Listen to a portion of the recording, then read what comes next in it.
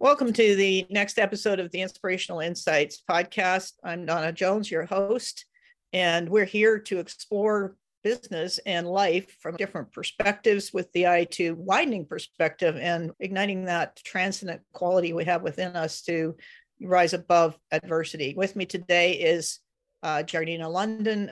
Jardena is the author of a coolly named book called Cultivating Transformations, a leader's guide to connecting the soulful and the practical, published by the Business Agility Institute. She's also a transformation and agility consultant and the founder of Souls at Work, which is a movement to create workplaces that nourish our souls and spread that positive energy everywhere. Jardena's mission is to help organizations create soulful, productive, and fun workplace environments. Yay for that support organizational and cultural change together. And at the same time, you improve profitability because you've got happy, engaged people and all of the natural interconnections. Jardena has served as the co-founder and CEO of Rosetta Technology Group since 1997. That's a little bit, not quite as long as I have been doing this work, but it's darn close. It's delightful to chat with you today, Jardena. Let's talk about cultivating transformation. Oh, absolutely. Yeah. Thank you. I'm so happy to be here and talking with you about this. Our pre-call was lively, so I'm happy to share that now with everybody else. How would you like to start? Well, let's start with healing, because the title of your article in the Emergence magazine, which is also published by the Business Agility Institute, was about healing. Before we reinvent, we must heal. I was attracted to that is because years ago, he went on my website one day and called me up and said, "I see you do organizational healing." And I went, "What?" Oh, how funny.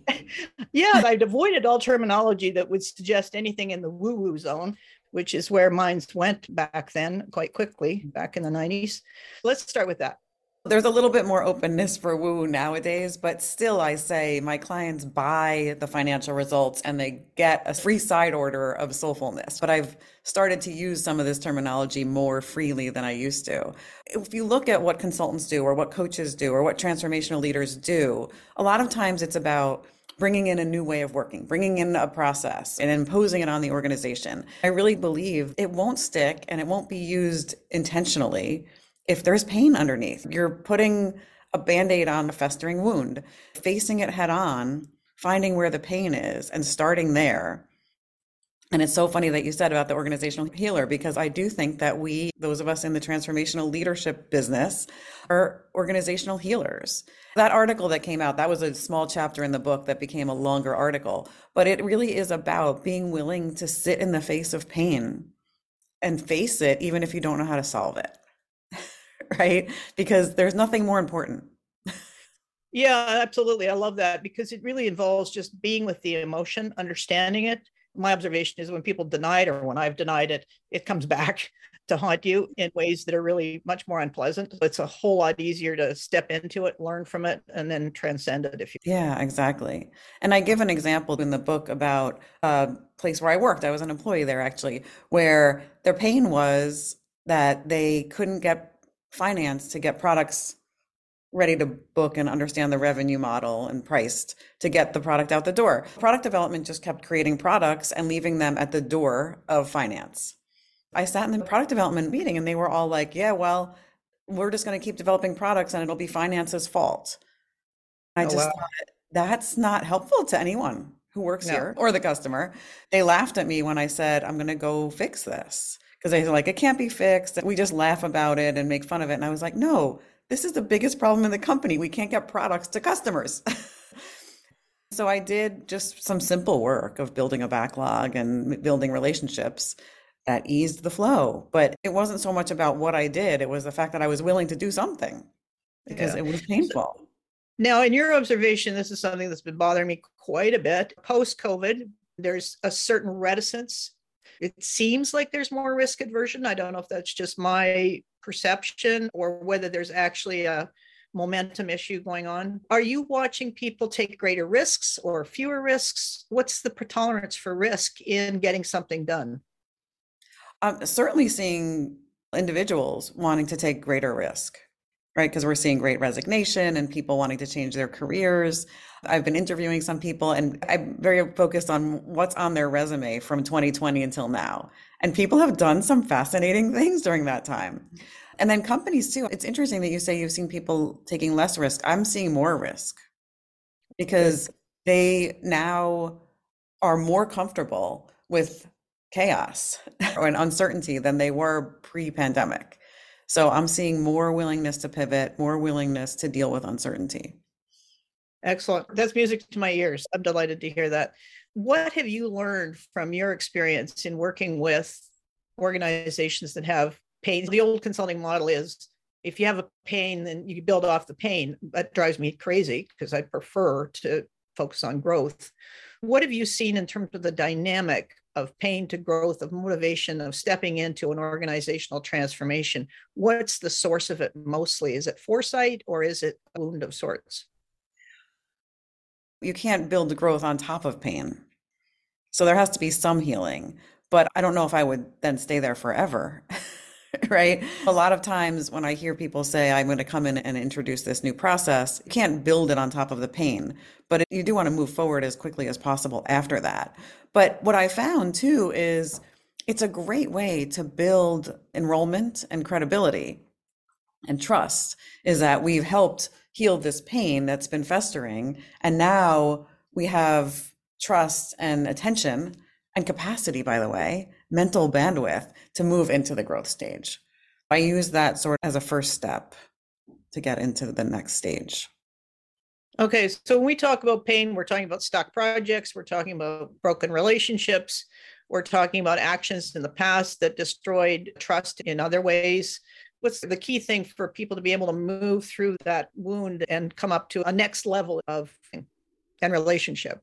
A great first step is just being able to face it and have a conversation about it instead of having it be a backroom conversation. But I think after that, there's some appreciation that it's acknowledged. So transparency, acknowledgement, and then I think the fixing is easier.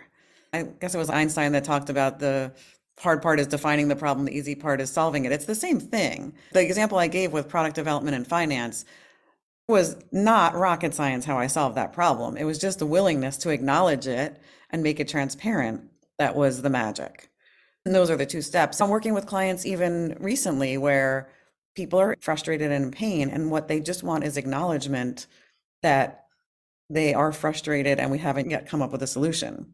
It's not the solution, it's the fact that we care and we work with you to have one, to come up with one. We have denied the role of emotions in organizations for a long time. Decisions are supposed to be rational meaning fact or data driven. And in the course of that, I think we pretended we aren't human. So what are you observing with respect to the connection between being human and transforming organizations? I do a lot of work with emotional literacy and coaching leaders on emotional literacy. Self-awareness and emotional literacy is super important for all individuals in the organization.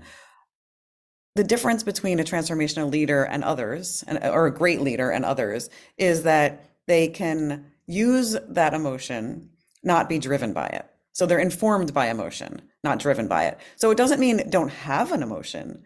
It just means that the emotion is not taking control of you, right? So if I feel angry that our product launch is going to be delayed, that's information for me.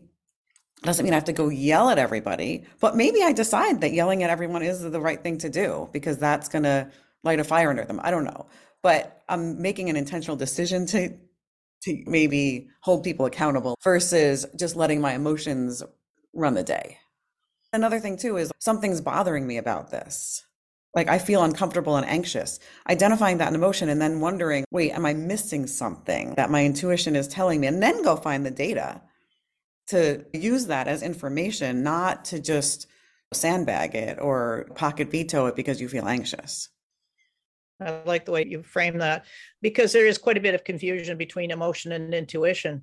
That fear is intuition was one that I came across a long time ago. That's actually not the case at all, but it is a particular set of signals that you're working using a compass. My emotions tell me what I'm reaching, what I'm bumping into as I'm moving through. So really helpful if you're trying to observe or manage or oversee or be involved or guide or any of those words in organizational transformation, because the emotion of the people will tell you everything. Yeah, and this also goes to gender and thinking of using different types of leadership. More feminine leadership is coming into play now, which is wonderful. And intuition is one of the big pieces there, which we've normally said intuition doesn't have a place here. It doesn't have a place by itself, but in combination with following up and using it as information, it's super valuable. You gave that example of fear. So what is my fear telling me? Am I afraid that there's too much risk to the company? And maybe there's something to think about there. There's nothing wrong with having emotions. I coach leaders on sharing instead of emoting and acting out your emotion, but sharing the fact that you're having an emotion. So with the example I gave, product launch is going to be late. As a leader, you might say, I'm feeling angry about this versus yelling. Yeah. That's bringing it to the conscious level and treating it as conscious information versus just something that's running subliminally, wreaking havoc, essentially. Anytime you see somebody going into a rage, it's out of control. Anytime you see them getting angry, it's definitely the choice not to use the creative talent that people have. That's biologically the way Joseph Chilton Pierce describes it in the biology of transcendence. I find that helpful because at least I'm having an emotion or there's something that this environment is telling me, which is something else I'm curious to know if you've experienced this and witnessed this in your organizational change work. But if I go into an environment, I will notice my behavior will change. And because I'm observing it as a facilitator, okay, this is interesting. There's something embedded in this environment that's causing this behavioral change. So it's a great navigator for what people are experiencing because the emotion is saturated in the environment. People are happy, they're sad. When you walk into a toxic environment, you can feel it. It's not something you go out with a little toximeter and wait to see what it tells you. How have you observed that in the work you've done with various companies? Exactly the same. I'm curious too about if you've noticed a difference when it's online or in person, because I think online you can eventually get it, right? But not always, especially if people have their camera off. I think there's a lot that we don't know about how we communicate emotion. I think it's beyond body language. So that's why we say things like trust your intuition, because sure, maybe science someday will learn about how we're communicating emotion, but in the meantime, we just need to listen to it. Right. So yeah, you can absolutely get a vibe in a room and pick up the energy if you're paying attention to it. Other people are picking it up too. And the beautiful thing about naming your emotion is that other people can say, I feel that way too. Because what you're sensing, if you're attuned to energy in a room, what you're sensing is not just yours. You have a little antenna that's picking up what's there.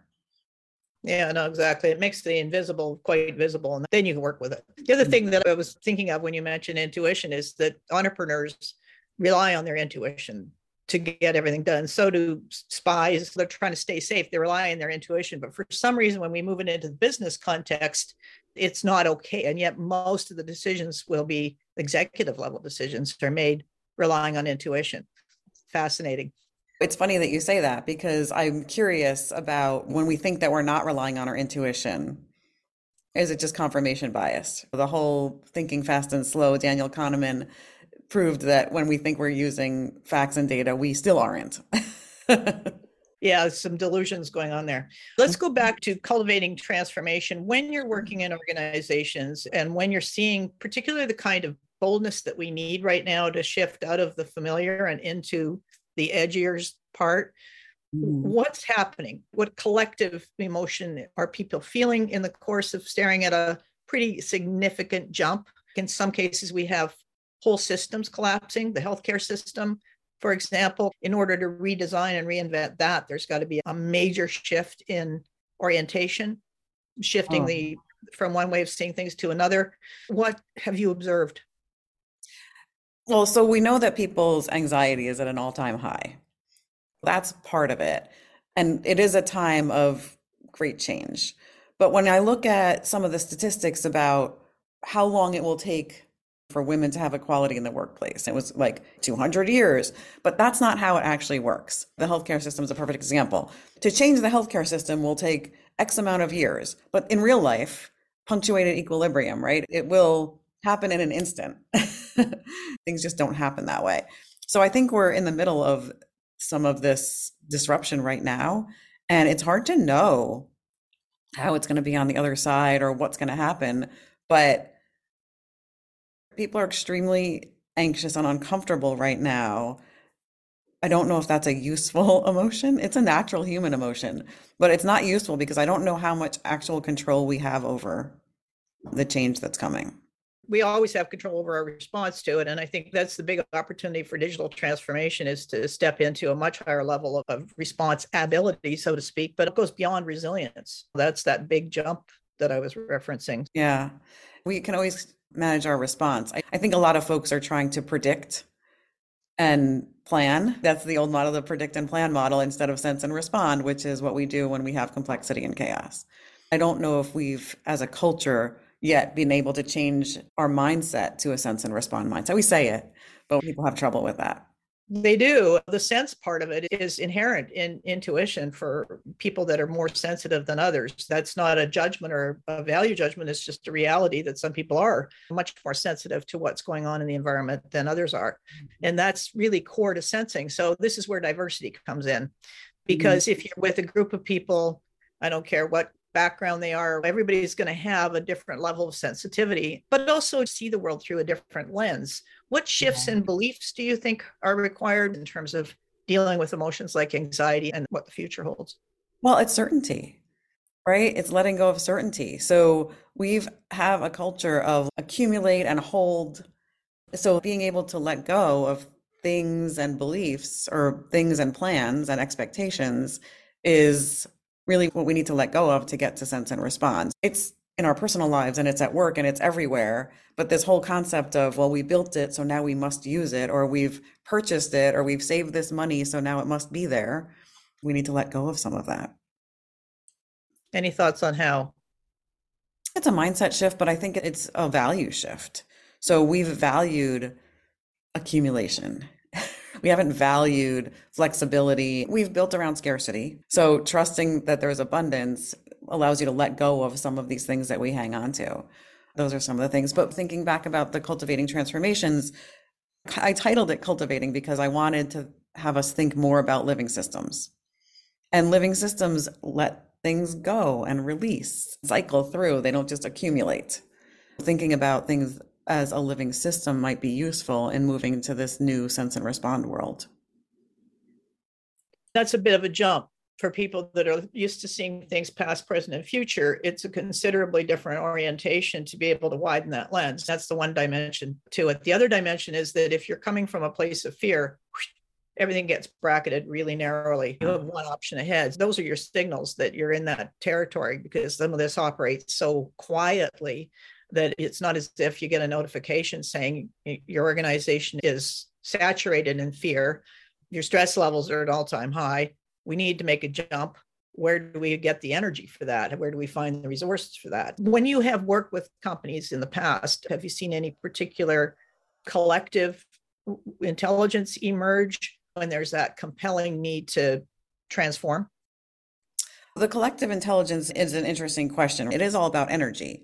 Where are we able to have our energies sync and resonate? I talk a lot about resonance and frequency, because where we're dissonant, this doesn't mean no diversity, but where we're dissonant, then what happens when there's dissonance, even with sound? It gets out of sync and out of alignment and sounds bad and hurts your ears. Leaders that can tap into the resonance in the group and have people resonate with each other, that's really powerful when you're moving in this newer world. When I hear the word dissonant, I think of an orchestra warming up. It's just like, yeah, yeah, exactly. The cacophony. Leaders that can sense energy, like you're talking about, and be able to widen that range of resonance. Fear makes you pretty myopic. Good leaders have a wider range of spectrum that they can collaborate with. And widening that spectrum of what's acceptable and what you can resonate with will create a better, more holistic organization. How does agile and agility, agile being the process, the methodology, the mindset, and agility being the result, how have you seen that evolve? What are the walls that the experience of trying to be agile or developing greater agility with chaos and complexity, how's that evolving? I think that two things are connected. My clients don't hire me to come talk about some of the things we've just been talking about. That's the undercurrent of everything that I do. But I do believe that there's a connection between process and results with this soulfulness and energy stuff that we're talking about. Just pick any of the typical agile processes that we do. Maybe you pick like prioritization. I love prioritization. First of all, it aligns people, right? It gets us all marching in the same direction. It does give us some soulfulness. One of the things I love about prioritization is it moves it from on my shoulders, burdening me, frustrating me, and making me stressed out into a list somewhere, either electronic or physical. How we can all talk about it. So it's not, can you do this? It's, can we do this? Right? So I love the connection between some of the processes that we put in place. There's this virtuous cycle if you do it right, where the process helps you be more soulful, and the soulfulness then feeds back into the process, not really separate. Let's define the word soulful, and then I want to go back to what we were just talking about, but let's just interject with the definition of soulful. I struggled to get the right word here, and I settled on soulful. People ask me if I mean religious. I don't mean religious, but if you want it to mean that, that's cool. It's just that deeper inside of us all, and inside the company too, that is not just about bringing my whole self to work and my personality. It's what's deep inside me is being nourished. It's the ethos, right? But the easier way to think about what is soulfulness that resonates quickly with everybody is, well, what is it like when it's not? What is it like when it's soul crushing? And everyone knows what that means. If you don't know what soulful means, you know what soul crushing means. So it's the opposite of soul crushing. That's a great way of doing it. It's a great way of creating the frame around what it isn't, and people can reference that. Going back to the experience of transformation and cultivating those environments, organizations have developed a lot of KPIs to the point where it's blinding. There's so many of them that focus would get dispersed everywhere. And now we have ARs, measurement. When you're looking at those methods and you're looking at these organizations or cultivating the environment where these organizations can really flourish, how do you handle this complexity that's been created from the inside to shift it to something that's simpler but more effective in working with complexity? With regard to measurements and metrics, Yeah. I had a client actually once tell me this, but I've been using it for many years ever since. And what he said was, metrics are not intended to be analysis. They are intended to be signals. And I think that's where we go wrong. That's the first thing. When you have so many different KPIs and metrics and OKRs so that you can see and engineer everything, that's not what it's for. It's a dashboard to show you where to go look further. Because why are you doing so much metrics on things that you may never need to do analysis on, right? It's only when something is going wrong. It's only when your engine light's on that you need to take it to the shop or open the hood or whatever you do. It's not when everything's running. Stop looking at metrics when everything's fine, right? The other thing that I tell people is, especially with OKRs, but with anything, is I really want us to design our metrics to know when we're wrong. And we don't do that. We design metrics to know when we're right and to show that we're doing a good job and to prove our worth. And that's not what it's for. I was working recently with a team that said, if we can show that all of our metrics are good, then that is what's going to keep our team funded and alive. I said, well, wait a minute. No, that's not what metrics are for. Because if your team should not be invested in by the company, then the metrics should show that. Yeah. You go work with a team that has more promise and a better investment for the company. It's not about self-sustaining. Yeah, exactly. So the motivation has got to be overtly clear, not driving subliminally underneath. A long time ago when I was evolving my own thinking on this work and how it was going, I'm sitting around with Fred Simon and Nick Zanuck, both Ford executives, and we were talking about the work they did on the Taurus, 1995. Anyway, it was in that period of time when they were doing this work. This is on my first podcast. They changed the process in Ford from reporting so that everything looked perfect on this project. They didn't change it within Ford itself, I should say, to signal when we've got some engineering problems. And they got huge backlash initially because there was an expectation that what you were reporting should be perfect. As you said, show how great the work was. But when you're in an engineering process, you don't want to know that everything's perfect. You want to know where things are going wrong because that's where the expense lies. It was quite the process they went through to get the organization's, what's now called the immune system, which is revealed in the behavior of, in this case, the senior level, who are saying, what do you mean? What have you got here? You've got all these mistakes. And well, that's the whole point. We're trying to reduce cost.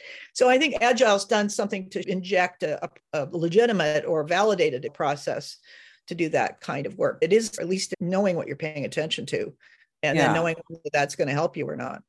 And then the culture shift in being able to receive that information.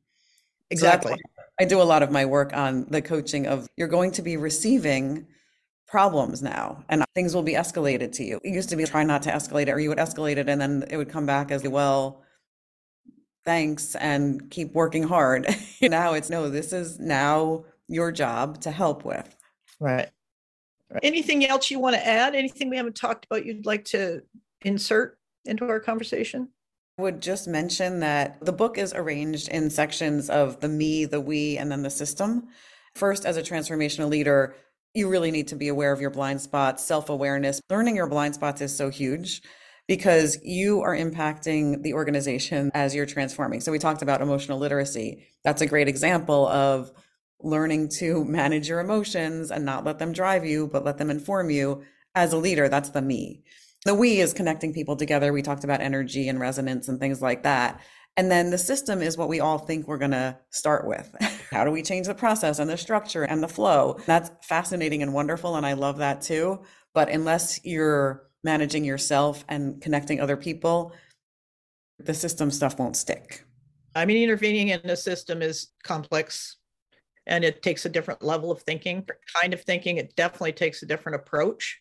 However, when we look at the decisions we've seen in the last couple of years, not a lot of thinkers are capable of making that switch to recognizing this is not a simple problem. It's something that is complex. Therefore, we need a different approach. We need a multi-pronged, more principled approach. In terms of decision-making, what kind of shifts have you observed, and what kinds of things do you think needs to shift when we're working with these complex transitions or transformations?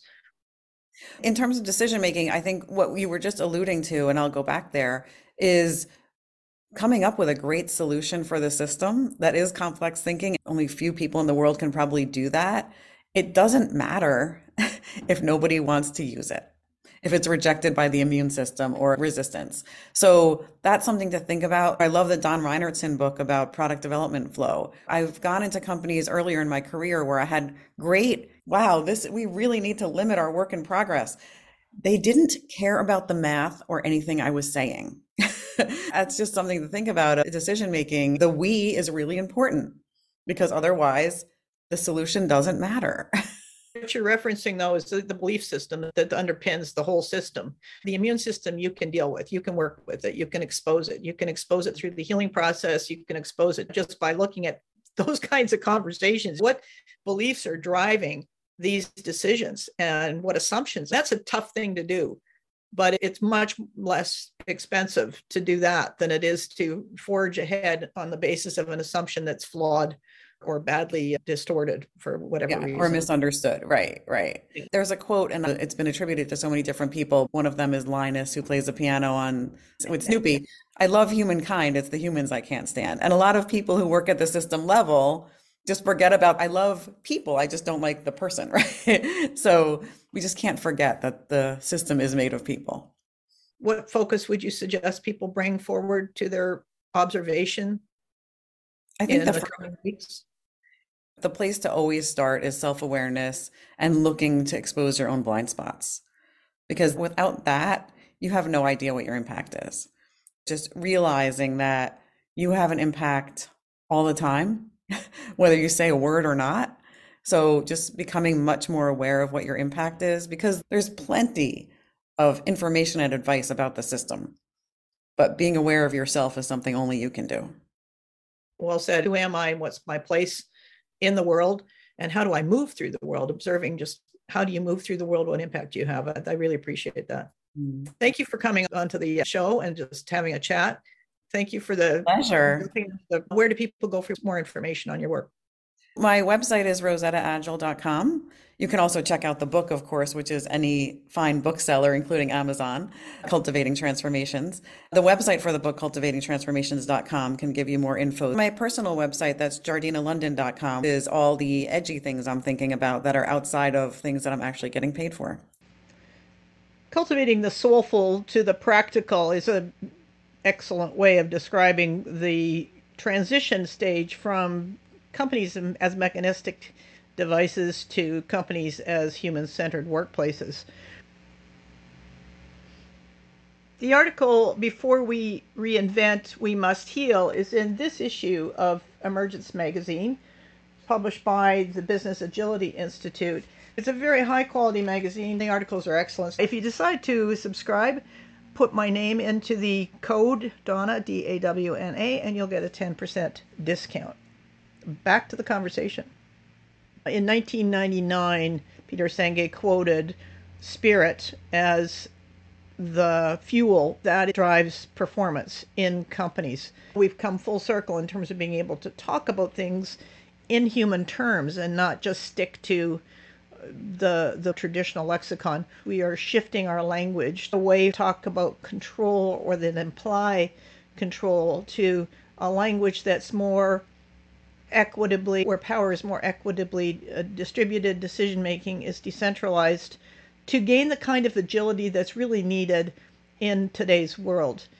My name is Dawna Jones. I hope you'll subscribe to this podcast. It's an eclectic mix. You're following my brain and opportunities that show up as we go. But the intention is to gain insights and then to go and apply them in your personal life or in your business life. Please share, subscribe to the podcast, and offer a review if you have any particular topics you'd like to cover, you'd like to see covered. Reach me on LinkedIn. The link is in the show notes. Thank you for joining me.